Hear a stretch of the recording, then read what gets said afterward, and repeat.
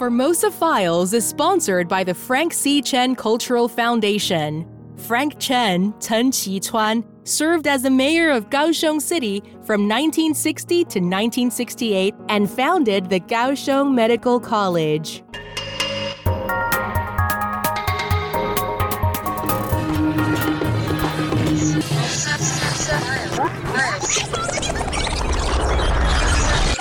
Formosa Files. Thanks for joining us. So, today's episode, it needs to be said, it's the story of a terrible massacre and the eradication of an entire people. But it's an important story which deserves to be brought out from the shadows. It takes place in the 1600s on the small island of Xiaoliuqiu, just 13 kilometers off the southwest coast of Taiwan. Now, the Dutch called the island Lamay, after what the people in Taiwan called it, or sometimes called it. They called it the Golden Lion Island, in memory of men killed from a Dutch ship, which was also called the Golden Lion. So it's 20 kilometers south of the Kaohsiung port, but you can't get there from there. You have to go down to Pingdong's Donggang, and from there, it's a 30-minute ferry ride. The Chinese name, as I said earlier, is Xiaoliuqiu, and it's an interesting name. Xiaoliuqiu literally means small Liuqiu, which raises the question, what's the big Liuqiu? Yes, it's like my home country of New Zealand. When you see the new, you should ask where the old one is, what the original Zealand refers to. And that would be the Netherlands, right? The province of Zeeland. Yep. The Dutch were the first Westerners to visit New Zealand. That's in 1642. And it shows how far they were voyaging at that time when our story is. Very much so, yeah. And they had a presence, of course, in America, the settlement of New Amsterdam, which is today better known as New York. But back to Xiaoliuqiu, the big Liuqiu, I don't know. I've done reading on it. It's maybe Okinawa. It's really a frustratingly vague name. Yes. Looking at the Chinese records, this is very difficult. The references are difficult to pin down. Today, the island of Xiaoliuqiu has a population of just about 12,000 people. And that's 12,000 people on an island about 6.8 square kilometers, 12 kilometers in circumference. It's a coral type of island, not volcanic like others. So it's flat, basically. There are some low hills and there's a few caves and rocky shores. It's a very pleasant place to visit for sightseeing and water sports today. Not a pleasant history, though. It provides the most extreme example of assimilation, in this case, of the Lamay people, a subgroup of the Siraya people. In the 1600s, a punitive campaign by the Dutch, a series of punitive expeditions, most terribly in 1636, and that's known as the Lamay Island Massacre. Eventually, every last native inhabitant would be killed or deported, all 1,200 of them. And that punitive campaign was in retaliation for the murder of shipwrecked Dutch sailors in two separate incidents in 1622 and 1631. So I'm looking at Wikipedia here, and it says that in 1622, that would be 2 years before the Dutch East India Company established a presence on Taiwan, a Dutch ship named the Golden Lion was wrecked on the coral reefs of Liuqiu Island. And unfortunately, the entire crew was killed by the native inhabitants. I've seen that version of the story in several places. But yeah, the entire crew killed. How do we find out about it? A confusion of boats, I think. My understanding is that on October 1622, a boat from the Golden Lion, so a landing party went ashore to fetch some water from the island. They didn't return. And there was severe weather, and the ship, the Golden Lion, was forced to leave without being able to send a search party. Years later, they would find out the islanders had killed the landing party. Okay, it's a bit of a different story. But in any case, the Dutch East India Company, or the VOC, wanted revenge. But it would need to wait an entire decade. So why this decade delay? The year of the Golden Lion drama was a busy one, 1622. There was a failed Dutch attack on the Portuguese trading enclave of Macau. It's just near modern-day Hong Kong. Actually, attack is too weak a word. This was an attempt to conquer Macau and make it a Dutch possession. They were the superior force, but lost what is called the Battle of Macau. And this is why the Dutch ended up in southwestern Taiwan. Had they won Macau, Taiwan's history would be completely different. Absolutely. And once they got to Taiwan, it took about a decade for the Dutch to establish themselves in the Tainan area and pacify the local people. Right. So after that, now they're finally ready for their revenge. So from their regional headquarters in Batavia in Java, so that would be Jakarta in modern day Indonesia, there came the command from Governor Hans Putmans in Taiwan to, quote, avenge the foul murder, to secure the position of the company, the respectability of our nation, and the promotion of the Christian faith. Therefore, we have decided to have this island devastated and depopulated entirely as an example to others. So he's talking about genocide, John. The first expedition arrived in 1633, consisting of perhaps 200, 250 Dutch soldiers, 40 Han Chinese pirates, that's what the books call them, and some Aboriginal Formosans. There was an ambush by the islanders, but then they fled and hid. The Dutch couldn't catch the islanders, but they did find evidence of the murdered crew of another ship, the Beverwyck. Coins, copper from the ship's kitchen, the galley, a Dutch hat. They would later learn from the islanders that the ship had been wrecked on the treacherous reefs in 1631, with survivors numbering about 50 fighting the Lamayans for 2 days before being overwhelmed and killed. So there you have an entire ship crew killed, and word doesn't get out. Right. And this expedition also learned that a large cave on the island was used by the natives as a refuge. But the weather deteriorated and the Dutch had to leave. But at least now, like they knew the lay of the land, and the commander of the expedition, notwithstanding the island's grisly reputation, he thought it was a lovely spot. He actually wrote in his report, quote, the aforementioned island is so pleasing and pleasurable that no one could believe it who has not seen it. Yea, many confirm that no other land in the Indies can stand comparison, and believe that if it is well cultivated, on account of its good and rich soil, all sorts of fruit of this world, and especially those from the Indies, could be grown here. But because the only contact with the islanders was that brief ambush, the commander's description of the Lamay Island inhabitants was drawn largely from Formosan allies and the Chinese, who painted a very dark picture of xenophobic, cannibalistic, deadly savages. Yet it seemed that the Lamayans were less aggressive than their cousins on the mainland, Taiwan mainland. The Lamayans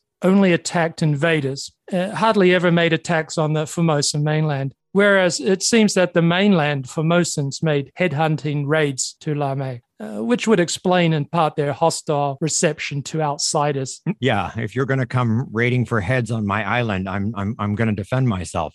In any case, in 1636, a large expedition landed on the island, about 100 Dutch and a large number of Formosan allies, this time chasing the Lamayans into that cave I mentioned earlier. The Dutch and their allies proceeded to block up all the entrances, leaving small holes where pans of burning pitch, like a black tar that they would use for sealing boat planks, keeping it waterproof. And this pitch, along with sulfur, were placed there. The idea was to smoke them out and then take them off the island and put them to work somewhere. So this smoking out, it starts working some 3 days later with about 42 of the trapped Lamayans crawling out of the holes. They're promptly captured. But where are all the others? Well, the others, unfortunately, can be heard inside the caves, and the Dutch did report hearing cries, screams, and groans from inside this cave network. On May 4th, after 8 days of burning all this poisonous fumes, the cave grew quiet. The entrances were unblocked and soldiers entered to investigate. It was too difficult and too terrible a task to make a complete count, but they found the bodies of between 200 and 300 men, women, and children who had all been suffocated by the fumes. Terrible. Probably the worst story we've ever covered. As for survivors, the Dutch can count those 323 people in total captured alive. That's 125 women, 53 men, and the rest children. And these were transported back to Fort Zeelandia, the Dutch settlement in modern-day Tainan. Horrible. 125 female survivors, 53 males. So I guess some of the men must be hiding elsewhere. Yes, but further expeditions found the remaining Lamayans. And they didn't really have much of a chance, right? An island can give some protection. It can be difficult to reach. It's hard to land troops sometimes on an island. But a small island with a small population, if it's targeted by a large force, well, an island then becomes a deadly trap. There's literally nowhere to run or hide. Especially when the island is not mountainous. Right. And by the way, the Formosan allies you mentioned were Aboriginal or indigenous people from villages in Tainan, yeah? Yes, and also Aborigines further south, as they could communicate dialects of the same language, I guess. These allies were looking to take heads, which was not allowed at that time by the Dutch. The Dutch had managed to, if not stamp it out in their area of control, at least greatly reduce the practice of headhunting. But headhunting was an important part of the culture. In a follow-up expedition to this one, they took 30 heads, including those of women and children. They didn't have any limit. So there were more expeditions and more deaths, and more Lamay Islanders moved off the island. They get sent to Fort Zeelandia in modern-day Tainan, and from there, the greatest number got sent to the Aboriginal village of Sinkan in Tainan. The idea was to integrate them into households there. They were to become Christians, and they were put to work by their somewhat reluctant hosts. Okay, well, they're being put to work. Work is useful, so why the reluctance? Well, the Sinkan village was probably only of about 1,000 people. So getting hundreds of refugees creates problems. The Lamay survivors were also put to work in other Tainan areas. Some sent up to my backyard, Jai Coast, to build a small fort, which no longer exists. And the really unlucky ones got sent to Batavia. About 200 of them were sent there in 1636. From Batavia, many would be sent onwards to plantations, I think in the Banda Islands, and they suffered greatly from disease. Some of the women and children reportedly were taken into the homes of Dutch people in Taiwan as servants. And get this, some of them later became wives for Dutch men. It's quite amazing when you think about it, that the Lamay people went from these feared savages, cruel cannibals, essentially wild animals in some people's minds, to wives. Yeah, they didn't seem to have the racist ideas that would come centuries later of the inherent inferiority of non-whites. So their prejudices were more of a superior civilization, superior religion. So the Dutch were fine with marrying local women and even encouraged it as a way of boosting colonization and Christianity in many cases. So yes, the Dutch married Aborigines on Taiwan and the Lamayans. And in the case of the Lamayans, some of the Dutch leaders were softening in their attitudes. Complete depopulation of the island was being pushed by Batavia down at the Dutch East India headquarters on Java. But the Dutch in Formosa, they thought these people had suffered enough. They'd seen them up close. And they thought the remaining people should be left. But they didn't push back hard enough against headquarters in Batavia, which they had, though, actually done in another case, right? Yes. Around the same time, the Dutch officials in Batavia suggested there was money to be made by gambling, by selling gambling rights to a Chinese merchant. Gambling, that great human vice that is, let's just say, quite popular with many Chinese people as well. Yep, then and now. The Council of Formosa rejected the proposal for gambling. Batavia insisted. Chinese merchants said it was a bad idea. They were worried that business would be affected by people gambling money away. And gambling also would lead to piracy because many young men turned to robbery and piracy to pay gambling debts. Batavia backed down and gambling remained illegal in Formosa, though I'm sure it still went on. Right. And interestingly, there have been referendums in Taiwan in modern times about gambling, opening casinos on outlying islands and stuff, and they've all failed. So the Dutch leaders on Formosa, however, didn't have the courage to stop the depopulation of the island, but they did make some efforts to see the orphans were provided for and not exploited. So I guess, half a star for that. Yes, some kids became VOC employees, VOC, Dutch East India Company employees. One guy became a VOC soldier, married twice, both wives from India. Yeah, the Dutch settlement in Tainan, as you have constantly remarked, was amazingly multicultural. There were men and women from Europe, South Asia, Southeast Asia, and the Lamay Islanders, conversely, ended up in the four corners of the Dutch Empire. You were telling me before we started this recording that one Lamayan servant of a Dutchman based in the Dutch post in Nagasaki died and was buried in Japan somewhere near modern-day Tokyo. Yes, in about 1645. The servant must have been following his master on a trip to Edo and died there. It's amazing that you know about the burial of a servant. Yeah, because it was recorded. This burial required special permission from the Japanese authorities. Foreigners were not allowed to be buried in Japanese soil. Rather harsh, no? Yeah. So not allowed to be buried. So cremated. No, dumped at sea. Oh. But apparently the shogun and other Japanese elite went fishing in the shallow Tokyo Bay and didn't like the idea of the sea being polluted by foreigners. Yeah, that's okay. I don't know what to say about that. There is another story, however, that stands out. We have records of a Lamayan woman called Maria who married 3 times in quick succession because of her husband's dying, not because she didn't get along with them. She married a Dutch sergeant in 1659, had a boy the next year. But sadly, the husband died during Kashinga's siege, and she was held captive in Fort Zeelandia, I assume working as a slave during those 2 decades of the Zheng family rule. And when that short-lived Dongning kingdom surrendered to the Qing Empire in 1683, she was one of the few surviving captives still alive. Her name appears in VOC records as being evacuated to a Dutch post in Siam. Which would be modern-day Thailand. And some Lamayans ended up even further afield than Siam, all the way to the Netherlands, including a young man called Jacob Lamay. Jacob Lamay, right, after the island. It was common for the Dutch to give indigenous people a name from a place name, which actually is pretty helpful for historians. Yep, this Jacob Lamay was born in about 1632,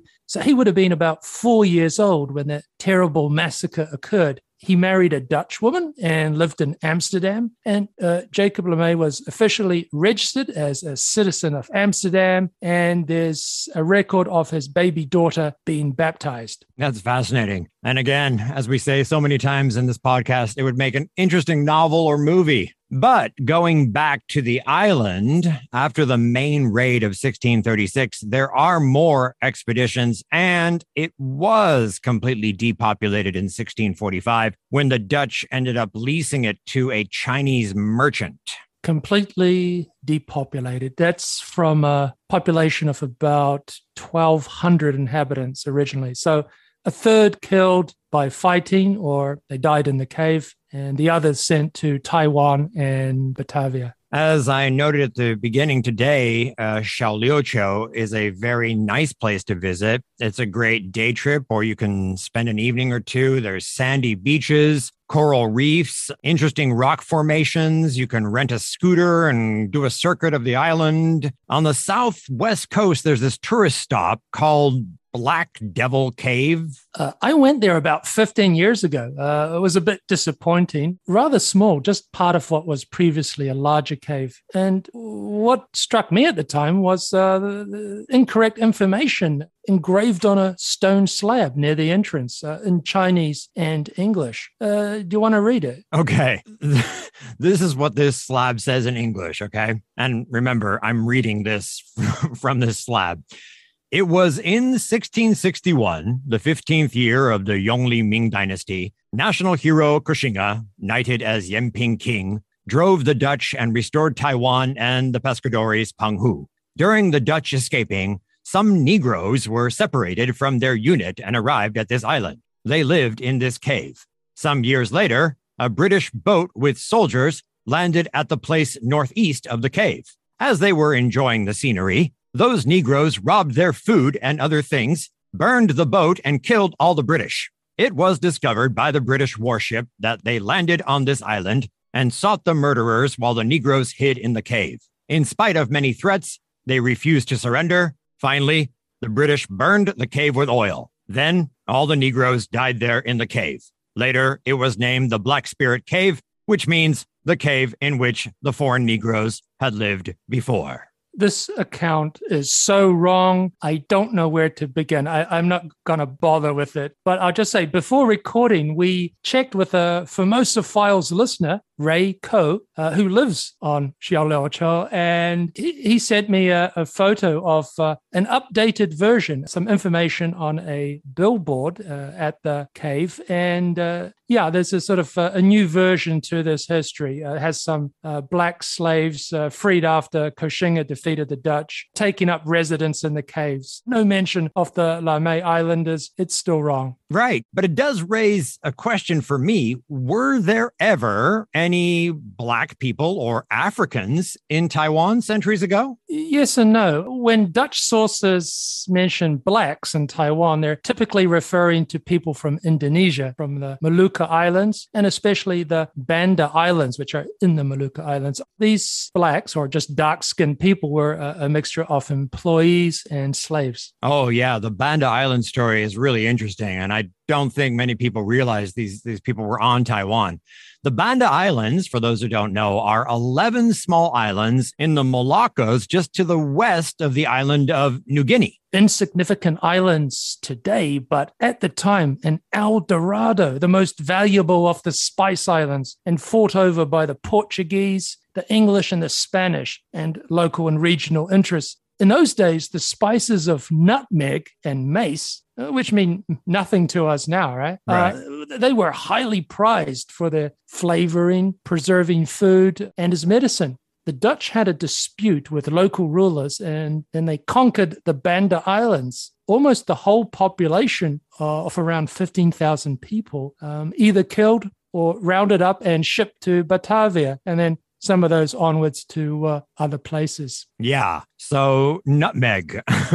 I don't ever think about it, but it has another little spin here in history that is just fascinating. So the British had this island called Run, and it was one of the Banda Islands and even smaller than Xiaoliuqiu.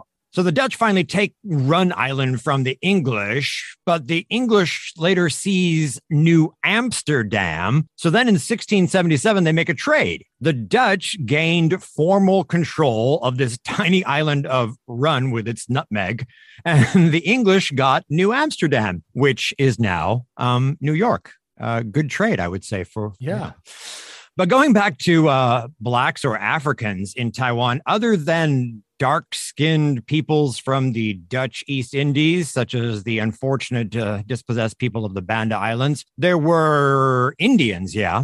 Yes, from Malabar. This is the southwest coast of India. Both slaves and sailors, I think. But we do know that there were some, at least a small contingent of Africans in Taiwan back then. Yes, the Dutch and the Portuguese, they sailed out to East Asia and back by way of Africa, where they picked up a few slaves. And in Joyce Bergvelt's novel, Lord of Formosa, she mentions Koxinga's father having a unit called the Black Guard. a motley crew from Africa. And she said they were reliable because they were recruited as strangers from other lands. They played no part in the intrigues that were rife among his Chinese officers or even his own family. These people had no history or conflict or loyalty to any particular Chinese lord. So I guess technically slaves, but also guards, warriors, soldiers. Yes, Koxinga and his father both had units with Africans. They came out with the Portuguese as slaves.